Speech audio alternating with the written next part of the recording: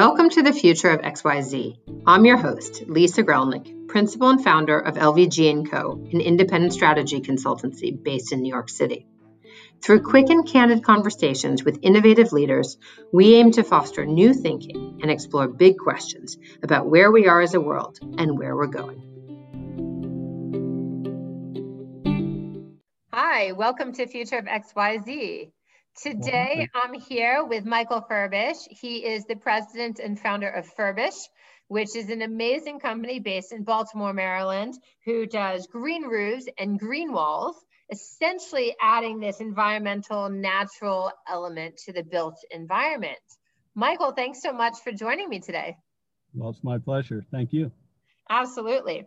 So, the purpose of this, conversations is, of course, for people who know nothing about the subject matter XYZ that we're talking about. In this case, what you know a lot about, which are green roofs and walls, to get to know it a little bit better, where we are today and where we're going. And of course, I only know a very little bit about it. So you're the expert here. So can you first and foremost tell us what green roofs and green walls are? Yes, happily. Well, green roofs are essentially putting plants or essentially plants on top of structure, usually on top of buildings. And in a broad sense, it's putting landscape on top of structure, which is nothing new. We've seen that all of our lives. You know, when you think about going to the plaza deck or the terrace outside the ballroom at the city hotel, where you might see large planters and crepe myrtles and various landscaping. Essentially, that's landscaping on structure, which you could call a green roof. But our business is really more of a thin profile, functional aspect of green roofs. Essentially, we're putting plant-based sponges on top of roofs to retain stormwater. So in the broad spectrum of landscaping on structure, we're sort of in this one quadrant of that, which is thin profile green roofs, which are designed to retain stormwater. And just to put that in context, if you think back about the way we built urban structures 40 and 50 years ago, the civil engineering task back then was, how fast do we get the water off the building and off the property into a culvert or a stormwater system that would shuttle it to the nearest river, lake, or estuary? You know, it was how fast do you move water away from the property?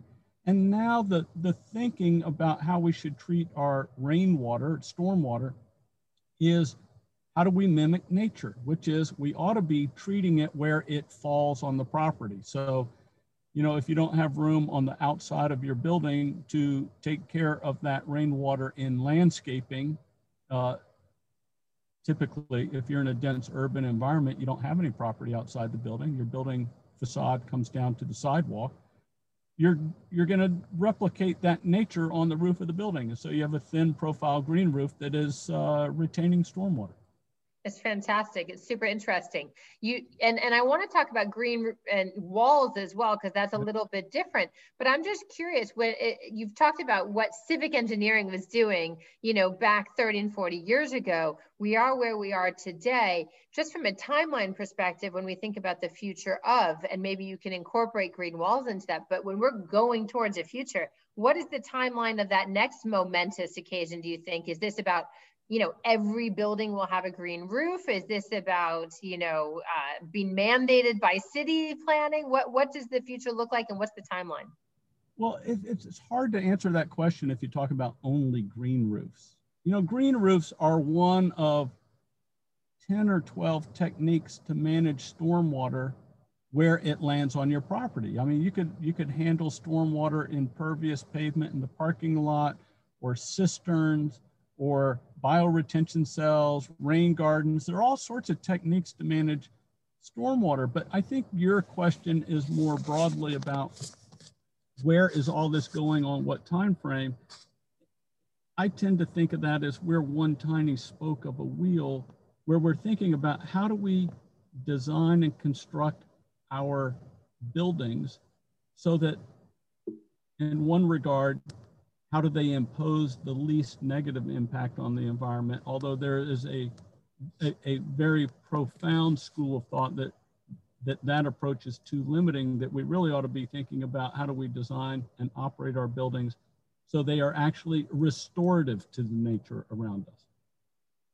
So it's not how can we use the least amount of energy, but how do we make a building generate energy for us, or generate oxygen, or sequester carbon? How can we make the building environment actually be restoring our natural environment around us?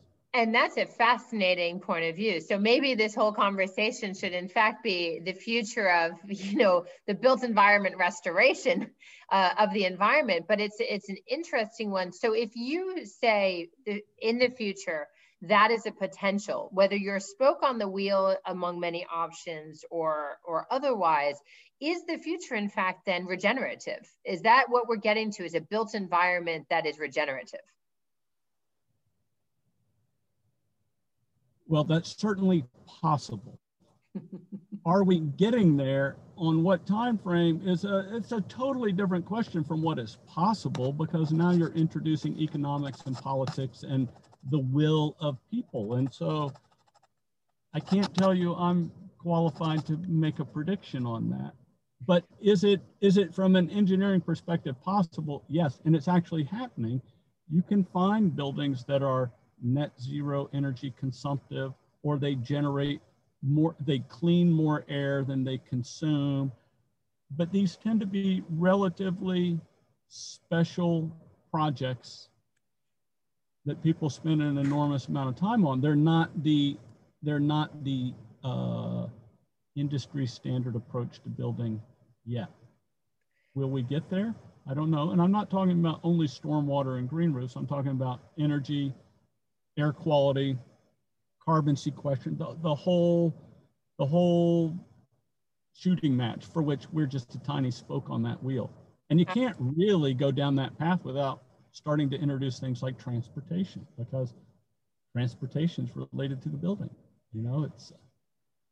It's a big picture for which I'm operating on such a tiny spoke of the wheel.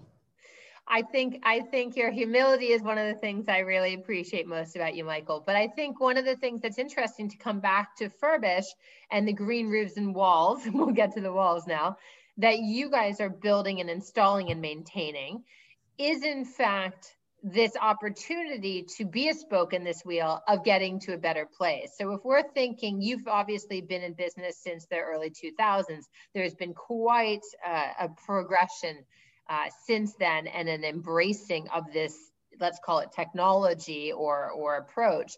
Where do you see it going, and what is Furbish or the industry at large doing to help propel that vision of the future? Well, we're a happy participant. To answer your second question first, we're a happy participant. And more than that, we're an advocate for this movement. But I would say, if I had to describe where this is going, is that as we move further down this path, we start to think of it more as just good design as opposed to special or green or sustainable design. In the grand scheme of things, if it's the right thing to do, it just becomes a good approach without being specially labeled. I mean, you could think of all sorts of examples, but when buildings burn down and lives are lost, we change building codes to have sprinkler systems and more fire retardant approaches to building. And a few years pass and we don't think about those as being special aspects of building. It's just how we build buildings. We build them safer. And so I think over the long term, the whole approach to green building just becomes, this is good design. And if you're not building with regard to human health and preserving or restoring the environment, or being considerate of the upstream and downstream impacts on other communities for how you're choosing to build and operate your building, you would be considered not good design. You know, at some point in time, you just wouldn't do it the wrong way. And some of the big catalysts to that, I think, will be the insurance companies. You know, when you talk about building a commercial building, it's not often those are built without financing attached, and there is no financing without insurance. And when the insurance companies say, you know, climate change is for real, and part of climate change is what kind of emissions of gases you're putting in the environment, and we don't want to insure buildings if they're emitting CO2 in the environment or consuming too much energy or have unhealthy indoor air quality. The minute the insurance companies say, this is what we require for you to be insured, then it becomes normal. Absolutely true. Absolutely true. So the future in some small part depends on the actuaries. Well, it would be a big contributing part. Yeah. I think it makes a lot of sense, though. There always has to be the carrot or the stick, right? And in this instance, we're looking at both and. Yeah. It's good. So if I were to just think about kind of what the mandates for success are in this, so we think about, like, we need carrots and we need sticks, but what are those mandates for success that gets us to this future vision of you know, kind of more regenerative building, the green roofs, this, you know, the rainwater collection, processing, et cetera? What are the things that are happening or are really necessary to get us there? Whether that's technological or policy or people? I'm not sure how to answer that question. What's necessary to get us there mechanically is the economics, so that you can build this way and be able to either rent your building, sell your building, you know, sell your house in the marketplace and make a reasonable return so that it's viable from an economics perspective. But that's a loaded issue, because so much of what we do today, we don't recognize the full cost of our impact on whether it's the environment, human health, whatever. And so, you know, we could have a good ROI on an investment today, but based upon our economic system, we're not recognizing impacts of community health or cancer rates or air quality, because it's not in our economic model today. So, you know, if the economic model stays the way it is today, we answer the question one way.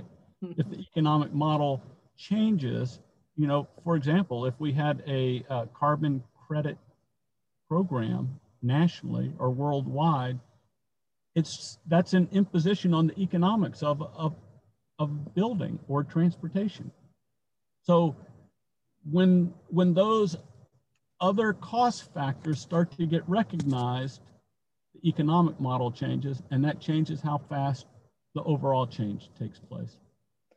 I don't know how to predict when or how or where those things happen. I don't think anyone can. And I think what's interesting, one thing though that can change, of course, are attitudes within the culture and within people and the choices that are being made. So when we think about kind of the progression since the early 2000s, and we go towards a future state that we all hope for here, what are the things that individuals can do to help move us in the direction forward? Well, funny you asked that question today. They could go out and vote. Absolutely. Right? I mean, essentially we're voting today on two different attitudes, right? One which has a concern for the well-being of future people on the planet, and one that's more interested in how do I take care of my own situation today, instant gratification in a simplistic way. But those attitudes are profound. If we think about the well-being of our children first, as opposed to ourselves, it pushes us in one direction. Absolutely. Absolutely. So coming back to Furbish and the work that you all do. So green roofs are largely on commercial. Green walls? Well, green walls is totally, it's a totally different value proposition, in that our living walls are predominantly indoor, highly visible. They're a little bit of aesthetic eye candy. There's some drama to them. We see them in lobbies of buildings or in reception areas because they're beautiful. But they do have a profound effect on how people feel when they're inside a building, and they do contribute to air quality in a building. And these biophilic effects and air quality effects can have really profound effects on worker productivity or human health, or reductions in absenteeism rates, or higher retention rates of employees.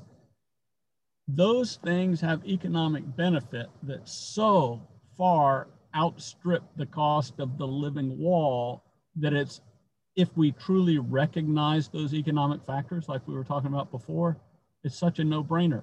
Now, the flip side of the coin is it's hard to attribute those things solely to the living wall in the lobby. Right. There's all sorts of things going on in a building that contribute to that biophilic effect. It's how much natural light coming through the windows, how many potted plants around every floor of the building. You know, the living wall, whether it's in somebody's office space or in the lobby of the building, is one component. So it's hard from an engineering perspective to draw direct correlations to economic benefit to a living wall. Fair. The economic benefits we know that the living wall contributes to are huge. So we're proud to contribute to that. When you compare that to the living roof, we can literally calculate how many gallons of rainwater we're, so it's a little bit of a different equation, but it's still very meaningful to the health of the building and the occupants. Which is ultimately the goal. And obviously, as we're learning during this time of COVID, whether people are in offices or they're part-time in offices or anything else, stress, mental illness, environmental concerns are tantamount right now. Right. And so all of this contributes positively to the future of all of our well-beings, in fact. No question. So that's pretty important. As we wrap up, Michael, I just wanted to ask, is there anything we think about the future of green roofs or living roofs and living walls that we haven't talked about that you think you'd love everyone to know or hear about? Well, I would probably push the answer to that question more broadly than just living roofs and living walls. I think at every opportunity, we as a culture, when we find ways to incorporate nature into buildings so that we get the sort of the double benefit of the functional benefit of what ecology is giving us, plus the form benefit. We get both form and function, the beauty of nature in the building. When we can combine both those things, people like it. Occupants like it. Rental rates go up or rental timeframes compress because it's a nicer building. And so whether it's the living roof or the bio wall or all sorts of other ways that we might incorporate ecology into the built environment, I think we're moving in a direction where people like the buildings that are in more if we do those things. That's pretty golden, by the way. And I, for one, as you and I both know, feel very passionately about bringing nature into everything and respecting it. So if we move in that direction and that's what the future looks like, it's going to be a much better one than current. Yeah. Well, Michael, thanks so much for joining me today on Future of XYZ. It's always a pleasure to see you. Likewise. You're welcome, and thanks for having me. It's a pleasure. Thanks for listening to the Future of XYZ. If you like what you've been hearing, please follow Lisa Gralnick on LinkedIn. Visit future-of.xyz or subscribe to the Future of XYZ podcast on Spotify, Apple, or wherever you get your podcasts.